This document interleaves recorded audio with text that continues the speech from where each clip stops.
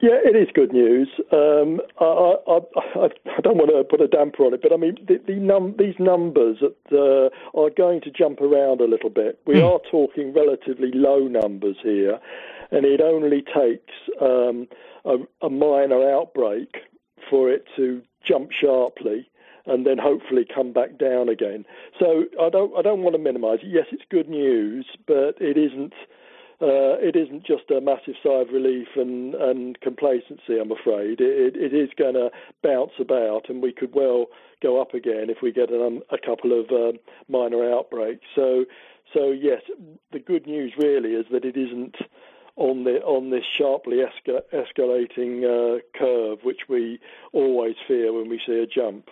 The council itself was accused of scaremongering. Is that something you will learn in future with those figures bouncing around? Does your communication have to be different around this? No, we don't think so, Mark. I mean, we've got to bear in mind that if the figures do bounce up, we hope that by our containment measures we can bring them slowly back down again, as we've managed to do over the last week. But if they do carry on rising, we've got to get in early to stop that curve going upwards.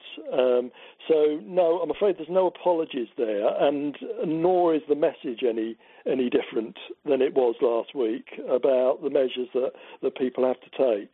What's the policy around giving a bit more detail about where cases are popping up? Because a lot of people are asking for more information about where cases pop up, in what settings they're popping up. A lot of people would expect them to occur in hospitals, care homes, things like that, but in different settings it causes a little bit more consternation. Yeah. What's the policy? Yeah, I mean, I do understand that. There's this balance, isn't there, between transparency and causing alarm. I mean, the reason we don't publicise the location of workplaces, homes, schools, whatever, is because mostly the individuals affected live anywhere across the borough, and any measures taken don't require the public to take further action or further precautions beyond which everybody is doing already.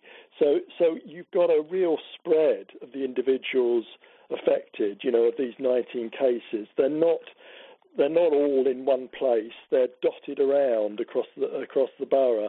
If we start talking about places, then we're giving the wrong message. We're getting people to think, well, if I stay away from this place or that place, that's going to be good for me. Well, it isn't. What's going to be good for you is sticking to the guidelines we repeat time and time again about how to conduct ourselves, and the government guidelines. So that's really why we do that. We don't want to take the attention away from those key messages. If we had an outbreak of major significance, that is, of course, a completely different matter. I mean, there have been factories where there have been elsewhere in the country where there have been hundreds of people affected, and where it may well be that you'd need the public to do something about that situation themselves. But we're not in that ball game. We're in ones and twos, and it's important that we get to those individuals and do the right thing in terms of tracing their contacts, getting them to self-isolate, etc., etc. Not focus on the place itself where they happen to have been at the time. On the sort of the basics, then, we've got a bank holiday coming up. It's August. It's been reported that at least 11 young people from Plymouth have tested positive after coming back from Zante, the Greek island. Is this something you're aware of in the borough, an issue, whether, frankly, young or old, about people returning from holiday? Yeah, yes, it is. It isn't, I'm thankful to say. We have had the odd case like that in Telford, but nothing on those sorts of levels. But it is a constant worry that especially whether it's abroad or in this country, to be honest with you, there are large numbers of people congregated for social purposes, and that often happens, as we know, when you go on holiday abroad. So we'd urge people to be as careful on holiday as they would be in their own in this country. So it's something we're aware of, but I mean, I'm just glad to say that we haven't had that kind of effect here yet. Some schools start going back next week. Are you ready? Have you got plans B, C, and D in place? We've been working really hard with the schools to make sure that they are happy themselves with what they're putting into place. We have encouraged a degree of flexibility about how they handle the situation within the guidelines that exist. We've done the best we can, and the schools, I think, have done the best they can. Yes, we're confident that we've maximised the measures that we need to take.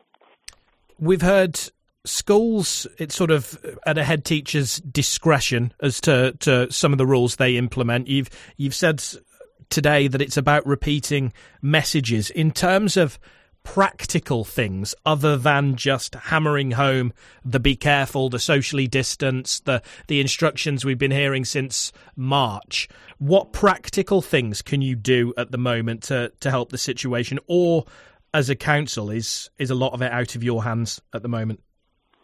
Well, I mean, in terms of our tracing of cases and our contact tracing, we work hard to sometimes double up on what's happening with the national test and trace system. So if we know of a case before that registers on the national system, we will follow it up.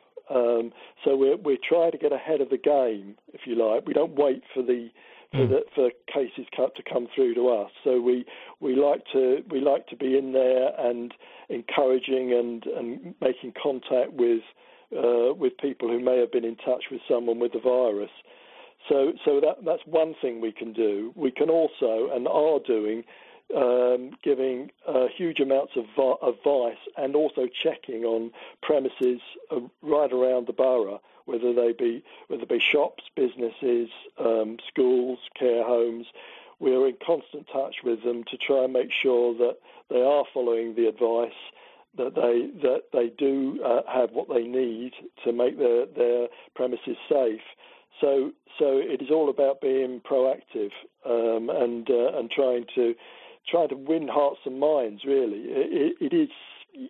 Of course, we have enforcement powers, but people have really got to see the point of this themselves and really apply themselves to the guidelines. Andy, thank you very much